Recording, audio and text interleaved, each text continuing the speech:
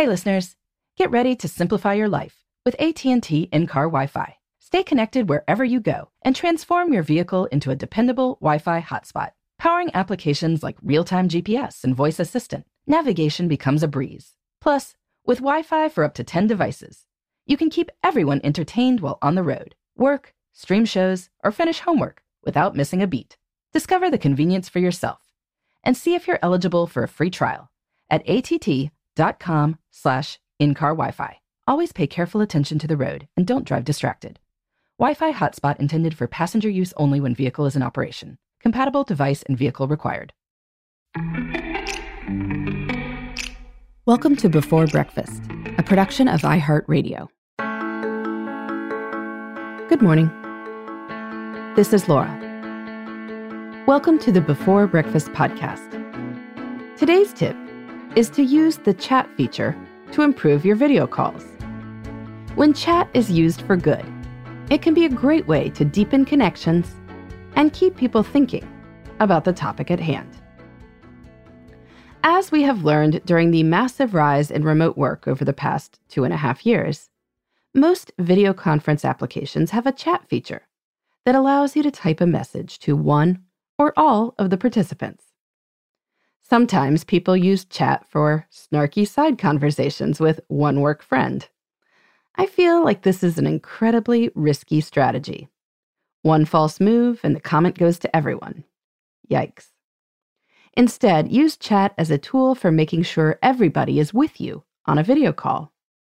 Reinforce what's said out loud with typed messages and invite others to use chat to share their insights and questions as well. One simple technique that can be incredibly helpful is to type any proper names or acronyms that you say into the chat. People are often embarrassed to ask others to repeat or spell a name, or to explain an acronym, for fear of seeming out of the loop. But no one benefits when people don't know who or what you're referring to. By typing names and acronyms, plus what they stand for, into the chat, you help keep everyone following along. I also recommend pasting in the chat the question that's being discussed, or the agenda item that you're on.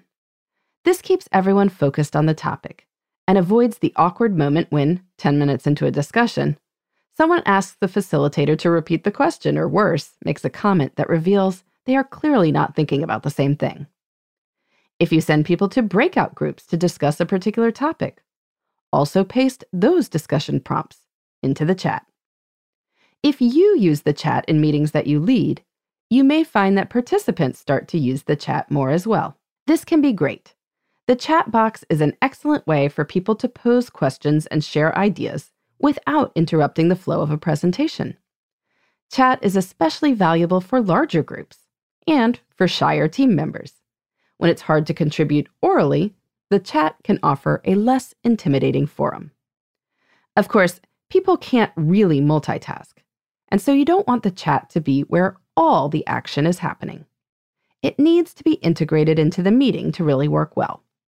So, especially in larger meetings that you are leading, you could ask a trusted colleague to monitor the chat. This person can feel empowered to interrupt you with appropriate questions or points that have been made in the chat and need to be addressed. That way, you don't have to follow the chat and lose your focus, but people's ideas get heard as well. I'm also a fan of meetings that use the chat in the awkward moments as people are logging on. When the conversation out loud is mostly saying hi and where are you logging in from, when a new person logs in every few seconds, the chat can be a forum for relationship building. If you post a light, engaging question in the chat and repost it every few minutes as new people arrive, you can spark interactions over chat that connect people before the meeting begins.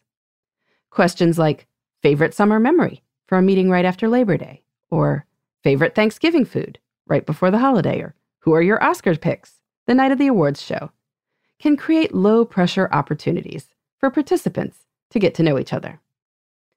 2.5 years into hybrid work, we are still figuring out how to do it well. I think the chat function is an underused feature of a lot of meetings. So why not try to use it for good? If you have additional ways that you like to use chat, I'd love to hear them. You can reach me at Laura at lauravanderkam.com. In the meantime, this is Laura. Thanks for listening. And here's to making the most of our time.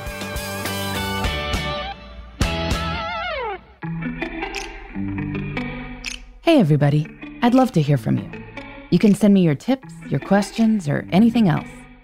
Just connect with me on Twitter, Facebook, and Instagram at Before Breakfast Pod. That's BE4, then breakfast, POD. You can also shoot me an email at beforebreakfastpodcast@iheartmedia.com. That Before Breakfast is spelled out with all the letters. Thanks so much. I look forward to staying in touch.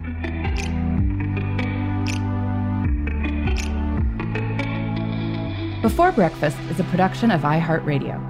For more podcasts from iHeartRadio, visit the iHeartRadio app, Apple Podcasts, or wherever you listen to your favorite shows.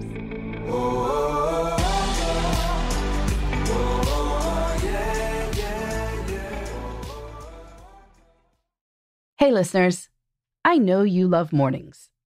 And with nearly 300 beaches in Puerto Rico, each one is a reason to wake up early and catch a picture-perfect sunrise. Puerto Rico has nearly 300 miles of coastline, and the island's diverse geography offers everything from secluded coves with white sand and crystalline water to stunning black sand beaches and beaches perfect for water sports. No passport required for U.S. citizens and permanent residents. Learn more and plan your trip at discoverpuertorico.com. Trinity School of Natural Health can help you be part of the fast-growing health and wellness industry. With an education that empowers communities, Trinity grads can change lives by applying natural health principles and techniques in holistic practices or stores selling nourishing health products. Offering 19 online programs that fit your busy schedule, you'll get training to help turn your passion into a career. Enroll today at trinityschool.org. That's trinityschool.org.